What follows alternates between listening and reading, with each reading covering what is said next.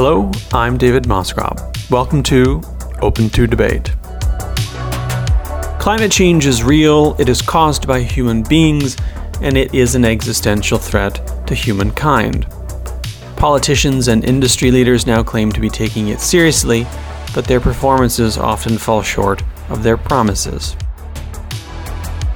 Theoretical physicist and author Stephen Koonin, however, extends climate critique to scientists and the media, arguing that while climate change is real, the consensus conclusions we have reached are overstated, the science is often miscommunicated or misused, and our policies are headed in the wrong direction.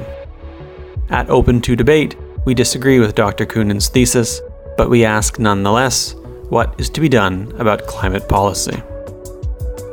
My guest on this episode of Open to Debate is Stephen Koonin, University Professor at New York University and Director of the Center for Urban Science and Progress, former Undersecretary for Science at the U.S. Department of Energy under President Obama, and author of Unsettled: What Climate Science Tells Us, What It Doesn't, and Why It Matters. Let's start with your book itself, Unsettled: What Climate Science Tells Us, What It Doesn't, and Why It Matters. We'll get into the details, into critiques in a little bit, but first, can you give me a sense, a summary of your argument, sort of beginning with the fact that you make it very clear that you believe climate change is real, but then assessing a little bit where you think the consensus has gone wrong with the facts? The consensus hasn't gone. I mean, the science itself is not wrong, and it's everything I've written in the book is very much out of the reports or the quality literature. Where things have gone wrong is when we describe our understanding and uncertainties about the climate to non-expert readers. And they have gotten, I believe, a hyped up misrepresentation of what's going on and what is likely to go on. And consequently, they're not making the best informed policy decisions. And I wrote the book to try to circumvent that long chain of information and misinformation from the scientific research down to the media and politicians, and give people a sense of what the science really says. Where does it go wrong then? And so if we imagine this as a sort of chain of information that begins with the scientific community doing peer-reviewed research in academia and in institutes, and then that goes along down to the average news reader, at what point does something become distorted? If the argument is that, okay, well, there's a fundamental distortion with the science, where does that happen and how does it happen? Yeah, largely it happens in the transition from the assessment report that's put out either by the UN or the US government, and the summaries for policymakers of those reports.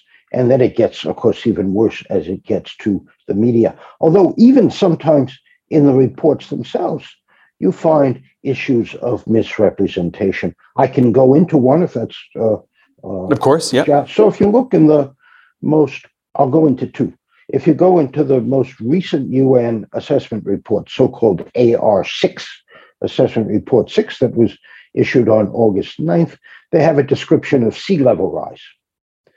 And the only graph you find that shows any observed data about sea level rise is a tiny graph showing the sea level has risen about a foot since 1900, and then various scary projections of how fast it might rise in the future. Of course, the real issue is not the rise itself, but how fast it's rising. And what the data clearly show, and previous UN reports show, is that there are lots of ups and downs over the decades in the rate of sea level rise. For example, it was comparably high in the 1940s as it is today, and it went through a minimum in the 1970s, and then it started to climb back up. There's no hint of that variability in the report. In fact, they, I think, deliberately word things so that it's obscured. And I think that that's quite dishonest because, in fact, it makes the recent decades look not so unusual compared to the 1930s when human influences were much smaller. Now, maybe it's okay and one can explain all of this.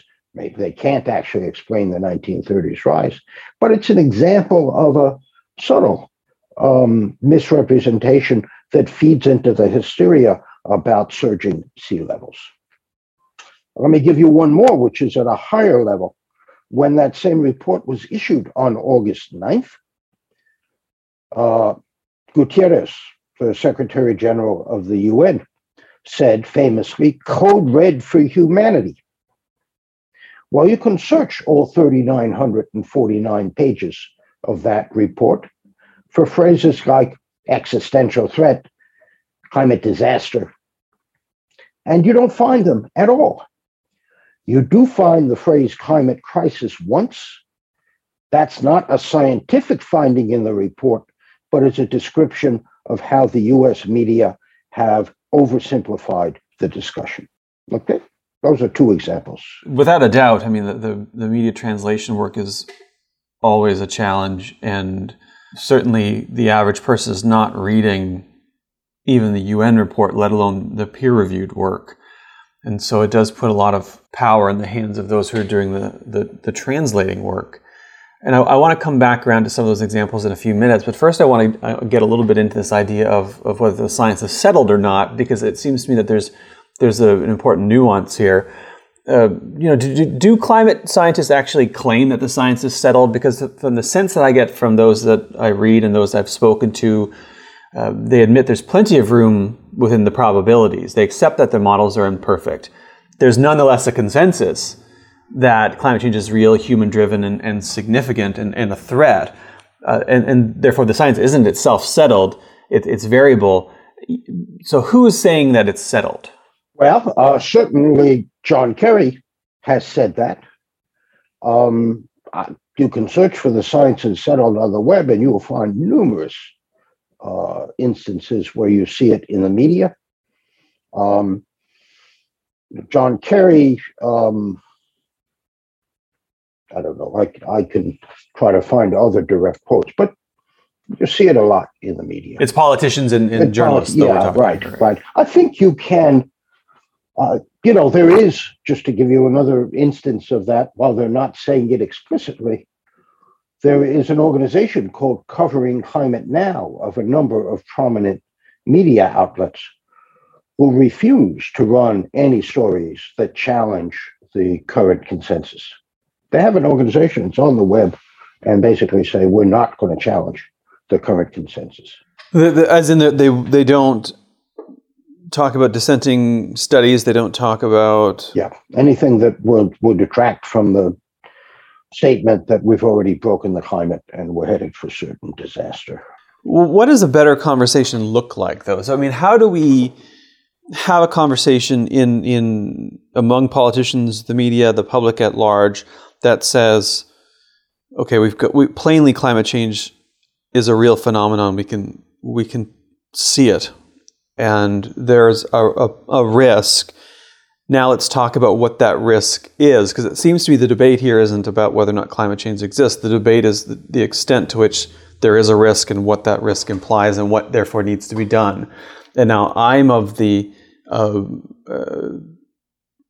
school who sees it as a significant risk, but both in terms of weather patterns and the geopolitics that emerge from that as well. In fact, one of the things that scares me the most is the geopolitics of dealing with disasters. But okay, say we can have that debate. What does that look like in a way that doesn't become torqued? Especially from the side, from the side of deniers who will use these counter arguments to effectively deny climate change. Right. So let me just start. I don't like the word climate change because it implies that the only reason the climate is changing is because of human influences. I think, there are two separate conversations. One is how do we reduce human influences on the climate? And another one is how do we adapt or how do we deal with a climate that might be changing for whatever reason? And of course, natural variability is very strong. I think, the conversation to be had, and we've not really had it, is one about policies that express priorities and values for society, Mm-hmm. but they have to be informed by an accurate perception of the science. And so, for example, when the official reports say that the expected economic impact of a few degrees of warming by the end of the century is a few percent of GDP, that's actually a pretty small number. Now, there may be other reasons why you want to reduce human influences, but we need to get a proper picture of the scale and scope of what the likely impacts are. And I believe they have been exaggerated, at least compared to what's written in the reports. Once everybody has got a good picture of that, then you can get on to a discussion of what could we do? How impactful will what we're doing be on human influences? What will be the costs? What are the downsides? What are other priorities that we will be neglecting if we undertake certain courses of action? That's the discussion to be had. That's not a discussion for experts. It's a proper discussion for politicians and other elements of society who, in the end, are the people who should decide what priorities and values are. I want to pick up for a moment on the economic point. One of the things we do is we use heuristics. I mean, those of us who aren't experts in this have got to rely on heuristics that we find in the world, whether it's climate scientists or organizations or whatever it might be. One that I've paid close attention to over the years is insurance companies. Mm-hmm. It's the old adage of follow the money, but there's something to it. And insurance companies seem to be concerned about this and have started to some extent put their money where their mouth is. And I wondered, what do we make of an insurance company saying, okay, we've got to start hedging and we've got to start preparing for this because this is a massive threat? I mean, does that not suggest that there's a bigger economic risk than perhaps we might think if we've got insurance companies? Well, I've seen occasionally from the inside, how the insurance companies do their risks. I've seen the people who advise the insurance companies. And I see the kind of reports that the insurance companies put out about the risk. Those reports, again, I believe are disconnected from the actual science. And I can't believe that there isn't, some business opportunity in inflating the risk. So all those things together tell me I'm not necessarily going to pay attention to what the insurance companies per se say. When I look at the actual data over the last 100 years about, let's say, hurricane damages in the US, as a fraction of GDP, they haven't changed in a century. Nor have the storms gotten more intense over a century or more frequent. This is in the U.S. particularly? Yeah, this is U.S. North Atlantic hurricanes. Right. I mean, we just had, I teach climate science here at NYU every Monday night, and we just had a student talking about a paper, floods in India, right? Terrible floods, kill lots of people. You look at the actual precipitation data for India over a century, there's no trend. But what has happened is there are a lot more people in India now. There's a lot more infrastructure to get clobbered when a flood happens. And so those numbers go up. What about, I want to pick up something on heat waves and a pushback that you got from a journalist writing in the Scientific American. Mm-hmm. It sounds like you know the piece that I'm talking about. No, go ahead, but just remind me what they actually said. Well, so this was in response to you saying heat waves in the U.S. are now, and I'm quoting, are now no more common than they were in 1900, mm-hmm. and that the warmest temperatures in the U.S. have not risen in the past 50 years. And the pushback from Gary Yo is that it sort of depends on what you mean by heat wave for one. And that globally, mm-hmm. there's a different story than say in the United States. I mean, when you're going through examples, it certainly matters what you're comparing to what. And so how do you stack, say, particular examples from the U.S. versus global trends? Yeah. So, I mean, first of all, Yo's criticism, I think, is quite unfounded. Those statements that I made are demonstrated right there in figures 6.2 and figure 6.3, I think, of the 2017 U.S. government report on climate science. And you can see it right there in the figures. And many other people have written and said, yeah, I see what you've said, Steve. U.S. compared to the rest of the world, well, it's important to note that the U.S. has the densest, longest, and best curated record of daily temperatures. And as you get to other parts of the world, it gets to be less and less good. I have no doubt that the world is warming, okay? But the issue here is record high temperatures and daily record high and the frequency of daily record highs and heat waves. Gary's complaining about what the definition is of heat waves. I didn't make the definition. The guys who put the report together actually say quite explicitly what the definition is. So I wish Gary had read the report before he started criticizing me.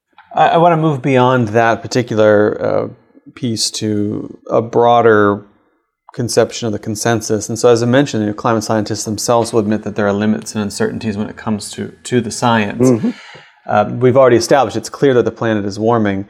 Let's look at sea rise, for instance. I mean, something you can track by way of NASA. There are scientific organizations that are sounding the alarm too. It's not just journalists. It's not just policymakers. Yep. How do we get to a point, if it's true that the consensus is off, or that the data doesn't fully support the conclusions that are drawn for policy? I mean, how is it that so many credible scientists and organizations are off the mark?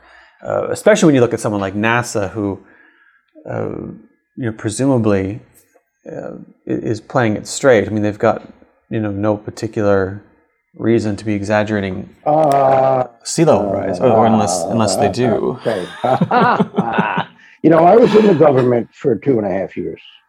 Yes. And certainly what you say on the outside is modulated by the particular administration priorities and policies. Otherwise, you don't work for the government. But even if you look at the NASA data, or you look at the IPCC data or the university data, the rate of sea level rise, as I mentioned before, has gone up and down. It was high in the 1930s. It's similarly high today, but it was pretty low in the 1970s and low before that. And so unless you can explain all of those ups and downs, which they can't, we don't have an explanation for that, it's kind of hard to say the most recent rise is human influences, and it's going to surge. And in any event, do you know how fast it's rising right now? What was the last? Over the last few decades? Yeah. Couple millimeters. Yeah, millimeters a year. 3 millimeters a year. Okay? That's a foot a century. We do get into trouble at a foot, though, right? I mean, it's not like... timelines matter here, of course, right? Of course. It was, if we're talking a decade, it's one thing. If we're talking a century, it seems to be another. But that seems to be an argument for support of long-term adaptation and mitigation. Absolutely. Either way, right? Absolutely. We have time. Can I shift to climate economics for a second? Yes, absolutely. Okay. Please do. So, Bill Nordhaus won the Nobel Prize in economics in 2018 for the following realization: that if you're going to decarbonize, there is an optimal pace at which to do it. If you decarbonize too rapidly, reduce emissions too rapidly, you entail costs associated with societal disruption, and there will be a lot of disruption as we decarbonize, as we can talk about, and costs entailed with deploying immature technologies that could be better if you waited a couple decades. On the other hand, if we decarbonize too slowly, we incur a greater climate risk, that human influences grow, and bad things might happen. And so the optimal rate of decarbonization balances those two together. Right. There are, of course, lots of uncertainties in trying to figure out exactly what that optimum is. But at least in Nordhaus's Nobel lecture in 2018, he says we could let the temperature at the end of the decade rise, the end of the century, rise to 3 or more degrees optimally before we start to bring it down by mitigating emissions. Now, Paris is striving for 1.5 degrees. We're not going to make that. 2 degrees, I think, is highly doubtful as well for reasons we can go into. And so the politicians have gotten way out over their skis in terms of the scope and urgency with which they're trying to push this. So we got time. Can build seawalls in the interim, etc. I find it a little bit curious that politicians would be, in some ways, ahead of themselves and then would fail to actually deliver on their targets, because I think you're right. I mean, there's, especially sort of looking at what's just gone on at COP 26. It's hard to come away from that thinking that global leadership is taking 1.5 degrees as a goal seriously. And they might say that that's the goal, but there isn't a lot of action behind that to suggest it's going to happen. So, it strikes me as odd that politicians would claim to take it extraordinarily seriously, but then set goals for themselves that they're just simply not going to meet. Yeah, well, politicians, their job is to motivate and inspire, and not necessarily to be either truthful or consistent. Yeah. On this we agree very much. Right. You want to turn to COP26 for a second, or you want to keep? Yeah, sure, okay. Absolutely. I mean, the fundamental problem, and this is the 26th meeting of nations to try to deal with these issues, the fundamental problem is pretty easily stated. 6 billion of the world's current 8 billion people do not have enough energy. By some estimates, 3 billion people are really in trouble by not having very much energy at all. Energy use is highly correlated with economic activity and well-being. And as those 6 billion people need more energy to go up the economic ladder, the way they're going to get it is largely by fossil fuels. Fossil fuels supply 80% of the world's energy right now. They are convenient, they are reliable, which is very important. And that's what they're going to do, because that's what in their immediate self-interest. Mm-hmm. Those of us in the developed world, well, we can certainly reduce our emissions. We can pay some extra money to cut down greenhouse gases, build a better grid, maybe do EVs and so on. But it's not going to matter a hell of a lot, because we're a shrinking fraction of the total emissions. And the developing world is going to outswamp us as they grow and develop over the next 30 or 40 years. Right now, the US is 13% of emissions, and that's going down as the rest of the world grows up. And so it hardly matters directly for the climate what the US does. Now, you can say, well, we should exercise leadership and get everybody else to go along. But if your choice is have a lousy energy system or have one that's going to help me improve my quality of life, I know which I would pick if I were in India or China or Brazil or any of the other developing countries. Now, it's pretty simple. And that's exactly what's going on and has gone on since Paris and Copenhagen and so on. And I see it, frankly, as an irresolvable problem. Well, it certainly does present, on the leadership question, I have to say it presents an extraordinarily difficult proposition for the rich states of the world to turn around and say to poorer states, well, we did it this way, you have to do it a different way, and it has to be more onerous. Eco-imperialism, right? Yeah.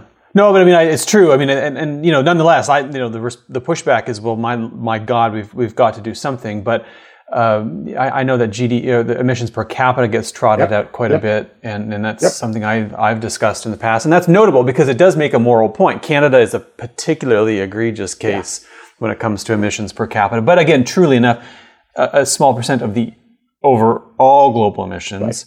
High here, but globally quite low. But so your argument is that the ball game is in large part China, India, absolutely, Russia, absolutely.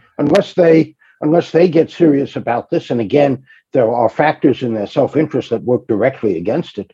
Unless they get serious about it, we're not going to reduce emissions significantly. Because so the eye is on the total, obviously, emissions, and I can't remember what the specific Chinese emission total is. A percentage of the world. Yeah, it's large and growing. I think it's like 25% now. Yeah. And look, if a metaphor we could use perhaps is if I'm getting chased by a bear, namely I'm in poor economic circumstances and I need energy. I'm going to run as hard as I can, and I'll worry about my cholesterol level a couple decades from now.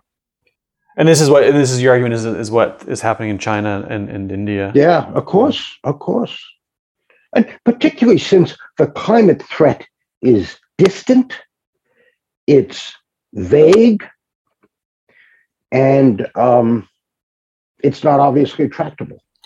But it's also, and I think this is one of the global equity issues that is extraordinarily important. It's also disproportionately borne both globally and domestically, right? I mean, it's the people who are going to be left holding the bag aren't necessarily the people who have made the mess. Right. And both, globally, rich states, poor states, but domestically, I mean, it's going to be poorer folks who bear the brunt of this stuff, right? Right. I mean, and the right thing to do in that case is, with immediate benefit, is to lift those people up in health and education and housing and so on domestically. Do the same for nations internationally. That's a longstanding problem we haven't really addressed anyway. And that would just make them better able to deal with whatever changes the climate throws at them. Right. But so this then becomes, though, a question of timeline and scope. So I'm curious about the timeline. So you've said we need slow and steady pressure to change the energy system and not drastic measures. And that's sort of the overall approach you've taken when we're talking about change. Because again, I mean, this is an important distinction for people who are listening. This isn't a matter of denial. This is fundamentally a matter of okay, what are the risks? What's the horizon for change and for that adaptation? Now, one pushback is, well, the risk of getting policy wrong is the heart of the matter. So the question is, okay, well, if we overreact, then that implies what you had earlier mentioned, where it's social costs. Right. If we get it wrong the other way and don't do enough early enough, it also implies significant risks and catastrophe. Right. What's the balance look like then? If you're coming from your perspective, what's the balance? Well, again, I can just go by what the economists tell us, and that is, we have room and time to let the temperature rise a bit. I'm no expert economist, but let me give you something that does resonate with me. Since 1900 to the present, the globe has warmed 1.1 degrees on average. We've seen a few severe weather events become more common, but many of them have not become more common at all, despite popular perception. During that 120 years since 1900, the global population quadrupled. We went from 2 billion to about 8 billion today. And during that time, we saw the greatest improvement in human well-being the planet ever saw, in terms of nutrition, health, education, mobility, culture, et cetera, et cetera. Right now, the UN is saying that by 2100, we'll see another 1.6 degrees of warming. Best estimate of what emissions will look like and sensitivity of the model. It's hard to believe that that is going to derail what we've been able to do so far. Much more significant a threat are conflicts, pandemics, asteroids, getting the politics wrong, and so on. And in fact, the UN report says that climate change, on average, will be a modest driver of human well-being relative to demographics, technology, regulation, trade, et cetera, et cetera. But it will. Does that factor into the effect that extreme weather events and so on will have in shaping those considerations? Yes, of course. They try to make the best estimate they can. They do it only as a function of temperature, but they fold in extreme weather, migration, agriculture, et cetera, right? By the way, agricultural yields have gone up spectacularly in the last 60 years, and there's every indication that they will continue to do so. That being a function of technological development. Yeah, we're very good at adapting to things. Yeah. Right? Okay. Yeah. Well, we've ensured that we've had to be. Yes, and we do it. That's what we do as a species, right? We even adapted to be able to live in Canada. Right? Yes, tell me about it. Yeah, right. More or less, right. except for unless you're talking running a basic train service in Ottawa, or which we haven't quite figured out here yet. We're learning. Yeah. We do partial service until it derails, and then we just leave it. Well, you're not alone in that. But yeah, exactly. But speaking of infrastructure, I want to go back to an infrastructure question. You had mentioned earlier when we were talking about the economics of this, that there's a cost to deploying immature technology, and that giving it more time develops the technology. Right. Is this a concern that we can't deploy it as we go because there are sunk costs to building out the infrastructure? I mean, what's the argument? I'm thinking about, I don't know, we can take an example, batteries, for example, okay? And, yes. We've had some problems with electric vehicles catching fires, and massive recalls of batteries in those vehicles. The technology was either not ready or was poorly executed. No doubt, as one goes along, they'll get better at it. But there is a cost in going too fast on the deployment. Let me give you another example. In California, I think in about 2005, Governor Schwarzenegger proudly initiated the hydrogen highway. And there were going to be hydrogen filling stations all up and down California, and we were going to run cars on hydrogen. And you look today, 15 years later, and you ask how many hydrogen cars you got, and it's something like 7,000 out of 30 million in the state. So, big fanfare, technology clearly not ready for its time. Right. Is the deployment, though, part of generating buy-in so that you can pursue the technology? Because obviously that's part of it, right? Of course, you come down the learning curve. Right. You come down the learning curve. And, mobile phones are a wonderful example of that, if you go back 15 years. And so on. But you got to have confidence that you're really going to be able to come down the learning curve. And, every technology is different, but there is an optimal time at which to deploy it. Right. Are we there on EVs, for instance, though? It seems to me that we're reaching a point I think we're getting pretty close to that. I mean, I've said in previous years, by 2035 or 40, we'll probably see half of the vehicles sold as plug-ins of one sort or another. Right. And that infrastructure is being built out now. Yeah. Right? There's still issues with it. The grid in particular, the grid to be able to handle the charging of hundreds of thousands of vehicles at once, and how we manage that is going to be an issue. Right. But that's always an issue, right? I mean, it was with gas stations too. Yeah, of course. And we'll figure it out. All right. I think, the future of light vehicle mobility is largely electric, or whether it's plug-in hybrids or pure EVs, that's fine. But, there are other problems with that transition. Critical materials, if you've heard about that issue. Yeah. Look, energy is about scale, and it's about reliability. And those are two kind of intrinsic problems that any new technology has got to address. Let's talk about grid reliability for a minute, because I think that's another partial severe misconception. A lot of people are advocating for wind and solar as a means of generating electricity. And it is true that they are the cheapest in many ways per kilowatt hour generated. The problem is that they are intermittent, that they only generate when the wind blows or when the sun shines. And the thing that's most important for a grid beyond safety is reliability. Mm-hmm. In North America, the electricity has got to be there 99.9 something percent of the time. And you can't do that with just wind and solar. You need some kind of backup. And whether the backup is nuclear power, or it's gas with carbon capture and storage, or it's big batteries, you have to have that. Otherwise, people will not have electricity during the days when it's becalmed or cloudy. And it's not just days. Sometimes it's as long as 5 or 7 days where you can't generate.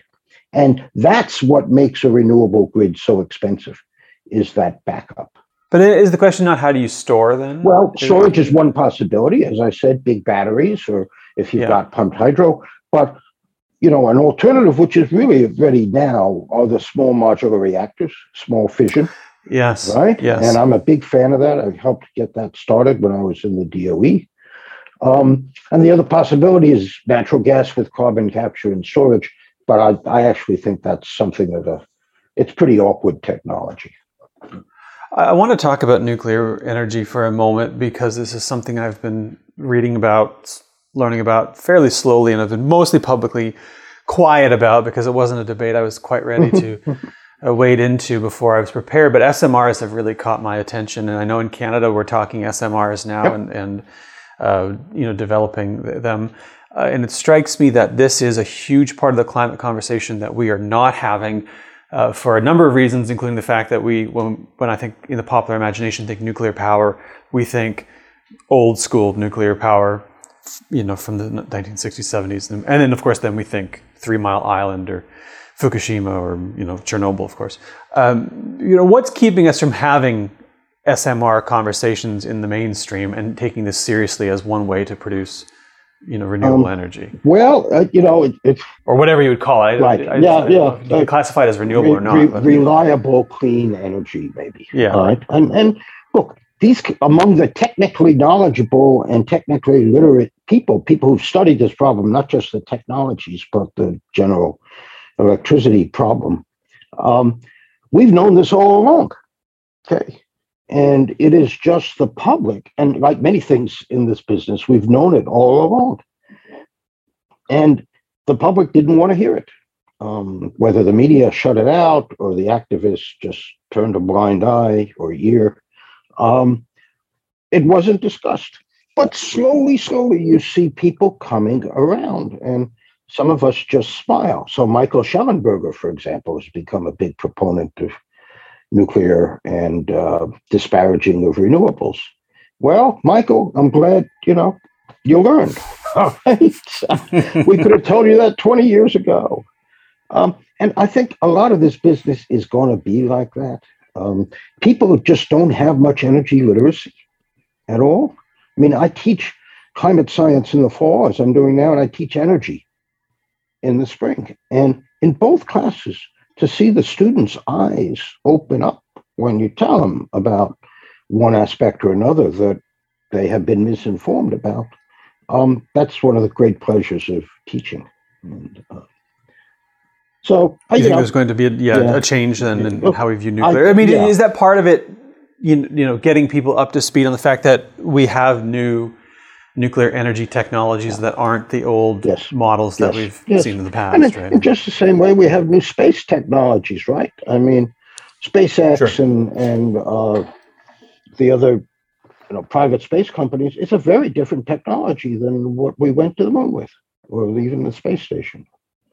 So, I think we get better at doing these things. I think another driver for change is if you look at the decarbonization plans that are being proposed in the US, in the EU, I assume in Canada as well, they are going, if they're implemented, they are going to start to bite ordinary people. You're going to see less reliability and more expense in the electrical grid. You're going to see reduced consumer choice in the vehicles. You're going to see a greater dependence upon imported oil, at least for the US, maybe not for Canada. And when that starts to happen, people are going to say, please tell me again why we're doing all of this. And if there isn't a good answer, you're going to get a pushback that will be counterproductive to going forward further. Yeah, no, I think both domestically and globally, I think there's an issue and a serious equity issue there too. I do feel that. I also remind people, just to come back around on nuclear power, that in Ontario, for instance, the vast majority of our electricity is zero carbon, right? And 60% of that is nuclear. I didn't know that number. It's quite significant and has been for some time. I mean, it's funny because you would never in a million years, think about that conversation in Ontario, because it's not really a conversation we have very, very often.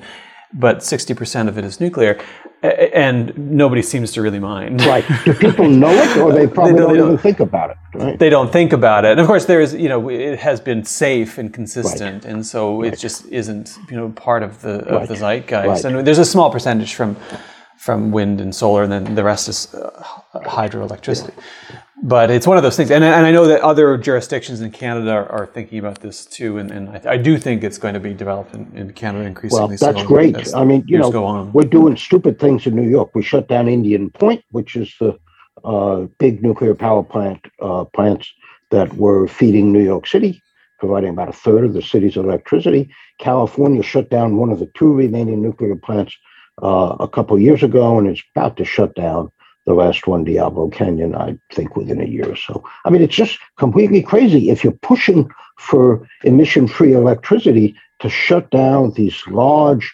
reliable sources, baseload sources of electricity, it just beggars belief. Yeah, and how are they replacing it? What's the strategy? Well, California's not putting in gas either, right? So it's going to be wind and solar, and the grid is going to be intermittent, and they won't have enough power, and then people are start to get mad, right? Yeah. It's a lot. The experts, of course, have thought through these issues. None of the politicians or the regulators have done that. It's like, the President Biden is cutting back on domestic oil and gas production with one hand, and with the other hand, he's urging OPEC and Russia to ramp up their production. So, energy is complicated. There are lots of interactions. And unless you thought about them, you're going to be doing pretty stupid things.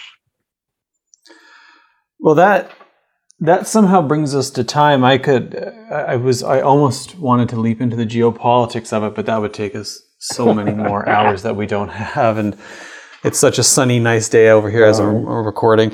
But first of all, my thank you to you for joining me today and taking us through this.